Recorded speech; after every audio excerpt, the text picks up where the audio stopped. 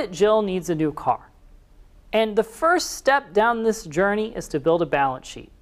When we work with our clients, a balance sheet gives us an idea of the assets they own, the liabilities they owe, and then their net worth. Now, the assets on a balance sheet, we're usually going to group in some sort of fashion. We like to look at cash, we like to look at investment, retirement assets, and we like to look at other things, like home assets. And we're going to put those things together, we're going to go ahead and tidy those up, and we get total assets of the client.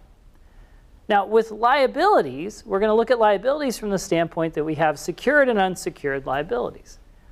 A secured liability is tied to an asset, something like a car loan or a home loan. So if you don't make a payment on a secured liability, that asset might go away in the night. An unsecured liability, something like a credit card or student loan, has less severe consequences if times get tough. So on our balance sheet, we've got our assets. On our balance sheet, we've got our liabilities. So we're going to add those up. What we're left with is net worth. Now, it's an important note that in financial planning, we have a little bit of leeway with balance sheets. We don't always use generally accepted accounting principles. Sometimes we round to the nearest thousand, and that helps the client understand that, hey, this amount may or may not be the exact balance, and we know with things like retirement accounts and stock accounts, those values change throughout the day.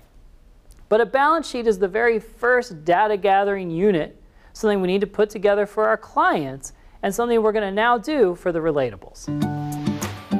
Before we know if the relatables have the money for a new car, we have to see where their finances currently stand. Let's start with the things they own or assets.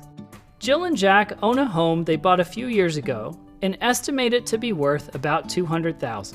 In addition to the home, they have a checking account with a balance of $4,500. They have some savings in the bank at $7,000. Jill has $50,000 in her 401k. Jack has $45,000 in his. They have 2 cars. Jack's car is worth $16,000. Jill's car is worth $5,500. This gives us a clear picture of the relatable's assets, but for a true picture of their financial health, we have to include their liabilities in the balance sheet we're building. This includes any debts the relatables carry.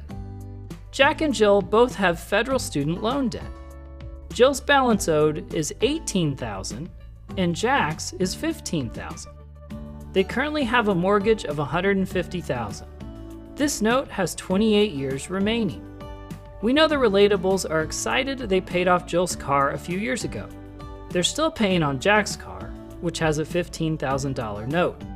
The relatables have a small balance on one credit card of $500. Now we know the relatables' total liabilities. They are $198,500.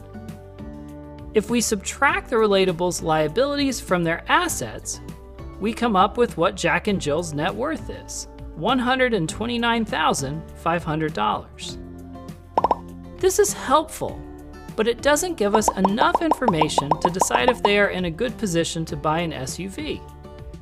We need more information at this point, so let's go get it.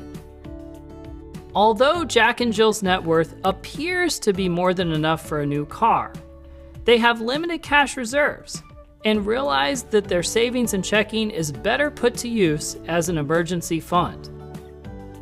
If cash can't be used exclusively to pay for the new vehicles, the relatables will need to change their expectations or leverage some new debt in order to purchase the car.